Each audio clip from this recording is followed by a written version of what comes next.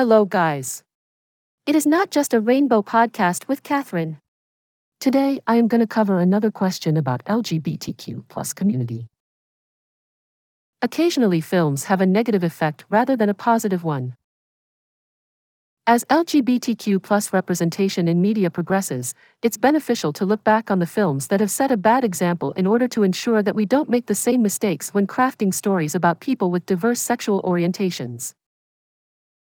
Television is usually more sympathetic to LGBTQ plus stories, but the film industry still has a hard time accurately representing this community. This may be because many of the filmmakers who create movies with queer characters do not identify as a part of the LGBTQ plus group. Fortunately, this is beginning to change. The 8 feeble efforts to make these films known have been more detrimental than if the movies had never been produced.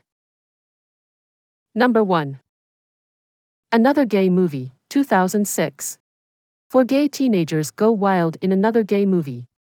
Andy, Nico, Jared, and Griff have been unsuccessful in the dating world, so they decide to take on a daring mission to lose their anal virginity before the summer is up. The group searches for attractive men in different places.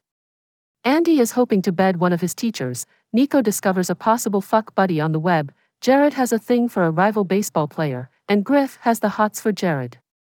This hilarious parody of American Pie is full of sexual antics and promises plenty of laughs. This isn't something to laugh at, it's just plain bad. Another Gay Movie offers up every movie cliché imaginable in a desperate attempt to make you chuckle, but it's not working. Not only will you see a character using a vegetable as a sex toy, there's also a lesbian character who seduces every woman in sight, plus racist and ableist stereotypes.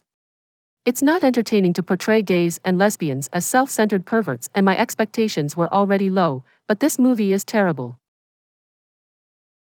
Number 2. Another gay sequel, Gays Gone Wild. 2008. The original Another Gay Movie wasn't exactly everyone's cup of tea, but the team behind it still got together for another installment, another gay sequel, Gays Gone Wild. In 2008.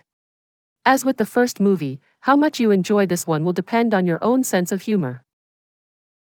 This wild bunch of 4, Andy, Nico, Jared, and Griff, are heading to spring break to see who can rack up the most conquests. While intended to be amusing, it unfortunately reinforces some harmful stereotypes about gay men. So save yourself the time and don't bother with this movie, the ratings speak for themselves. Number 3. Adam and Steve, 2005. Adam and Steve had an amusing beginning. As 2 young blokes, they had a cringe-worthy one-night fling. Fast forward 20 years, and they were each much more successful in their respective paths. They decided to give dating another go, not knowing that they had already had a past together. Unfortunately, things got a bit awkward when they discovered their connection. This film had the potential to be a great romantic comedy, but unfortunately it didn't quite live up to expectations. While there were some entertaining moments, there were also a number of issues that left much to be desired. It's not the worst thing I've seen, but I definitely wouldn't recommend this one. Number 4. Eating Out 2, Sloppy Seconds, 2006. The trio of friends ventured to find out the sexual orientation of a handsome male model they had their eyes on. To determine his preference, they decided to take him to a seminar about going straight, just to see how he reacted. It was a bold move, but they were determined to get to the bottom of their curiosity. Once more, they made an attempt. The overall Eating Out franchise made a go of it, and while they provided us with some visually pleasing scenes, none of these movies had much of any other value. Number 5. Girl, 2018. Laura Verhagen, Victor Polster, is a courageous 15-year-old transgender girl with a dream of becoming a professional ballerina. She and her family take a big leap of faith and move closer to a prestigious Dutch ballet school to make her dreams come true. Laura battles body dysmorphia and attends regular therapy sessions to help her cope with her transitioning. The hormone replacement treatments are not moving along fast enough for her, leaving her feeling anxious and frustrated. Laura also faces bullies at her new school who force her to show her genitalia. In her despair, she resorts to self-harm as a way to try and fix what she feels is wrong with her. Lucas Dance Girl has all sorts of problems, from casting to content. Cis actor Victor Polster was cast to portray a trans woman, adding to an ever-growing list of casting misnomers in which cis men are chosen to play trans women in films, such as Jared Leto in Dallas Buyers Club, Eddie Redmayne in The Danish Girl, and Matt Bomer in Anything. The character's body dysmorphia and trauma are highlighted to shock the audience.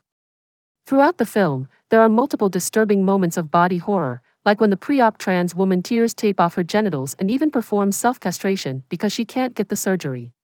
However, none of these gruesome scenes are approached with empathy, they are instead used to provoke a reaction. Girl is not about exploration or understanding, but rather an ill-informed perspective on transitioning. Number 6. Port Authority, 2019. Paul stumbled into New York City with nowhere to go and no one to call. But when he stumbled upon a group of queer kids voguing in the street, his eyes were drawn to the captivating beauty of why. Taking a chance, he followed the young man escaping the shelter and found himself in a vibrant and pulsing atmosphere full of LGBTQ+ people dancing and being their true selves. After introducing himself to Y, an undeniable connection was formed between them. Paul was welcomed into her house and embraced by her family, learning about the subculture of voguing and houses. Unbeknownst to him, Y was a transgender woman. After falling in love, Paul had to confront his own feelings and decide if he could accept her for who she was, or succumb to the pressures of society. In the wake of the success of Pose, a show that celebrates the LGBTQ+ community and their culture in the 80s and 90s, Port Authority is a deceptive piece of art. It deludes its audience into thinking it will be about communities of color and trans culture, when in fact it focuses on a white, cis character and his journey of personal growth. The film's writer, director, Danielle Lesovitz, does not appear to comprehend the way in which queer communities of color interact with the outside world, as this story centers around the white lead character rather than the more interesting group of LGBTQ+ people he is associating with. Despite its warm reception at the 2019 Cannes Film Festival, the reviews of Port Authority make it clear why. Number 7. Stonewall, 2015. Danny Winters, a gay Midwestern teen, is forced to leave home and make it on his own when his conservative parents refuse to sign his Columbia University scholarship application. Once he arrives in New York City, he finds a vibrant and welcoming LGBTQ scene, but quickly discovers the oppressive violence police inflict on the community. Danny must learn to survive on his own while avoiding trouble, and his journey leads him straight to the forefront of the Stonewall riots, where he joins his new family in a fight for justice. The Stonewall riots are a significant part of history that belongs to trans women of color, sex workers, and dissenters, not people like Danny Winters. Unfortunately, director Roland Emmerich and writer John Robin Bates have chosen to create a revisionist version of the events by making white twinks the focus and sidelining people of color. LGBTQ+ visibility is important, but it's not enough to make a movie about Stonewall. Bates clearly did not care about accurately portraying the history of the riots. It's simply not acceptable to whitewash the Stonewall riots. On top of the fact that it is historically inaccurate, the film is poorly written and has some of the most wooden acting ever seen. Number 8.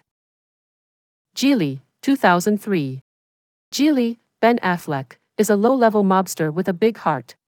He's given the job of snatching Brian, Justin Bartha, the brother of a prominent federal prosecutor, with the intention of forcing the prosecutor to drop the charges against Geely's employer. He and Brian are holed up together in a small apartment, and what started as a straightforward assignment is quickly becoming more than Geely can manage. Ricky, Jennifer Lopez, a stunning lesbian gangster, arrives to make sure Geely follows through on the mission. But between the strain of the situation and the connection that forms between Geely and Ricky, he begins to question his commitment to the criminal lifestyle. Film has the ability to show us many different types of characters, yet oftentimes lesbian characters are portrayed as proud of their homosexuality, only to be seduced into a heterosexual relationship.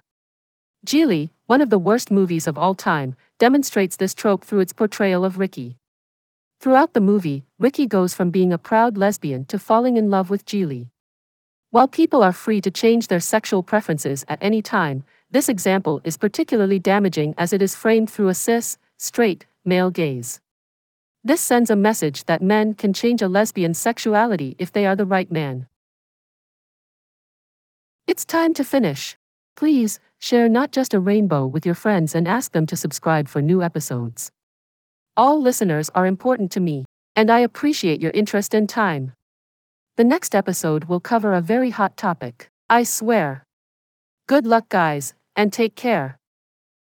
Bye-bye.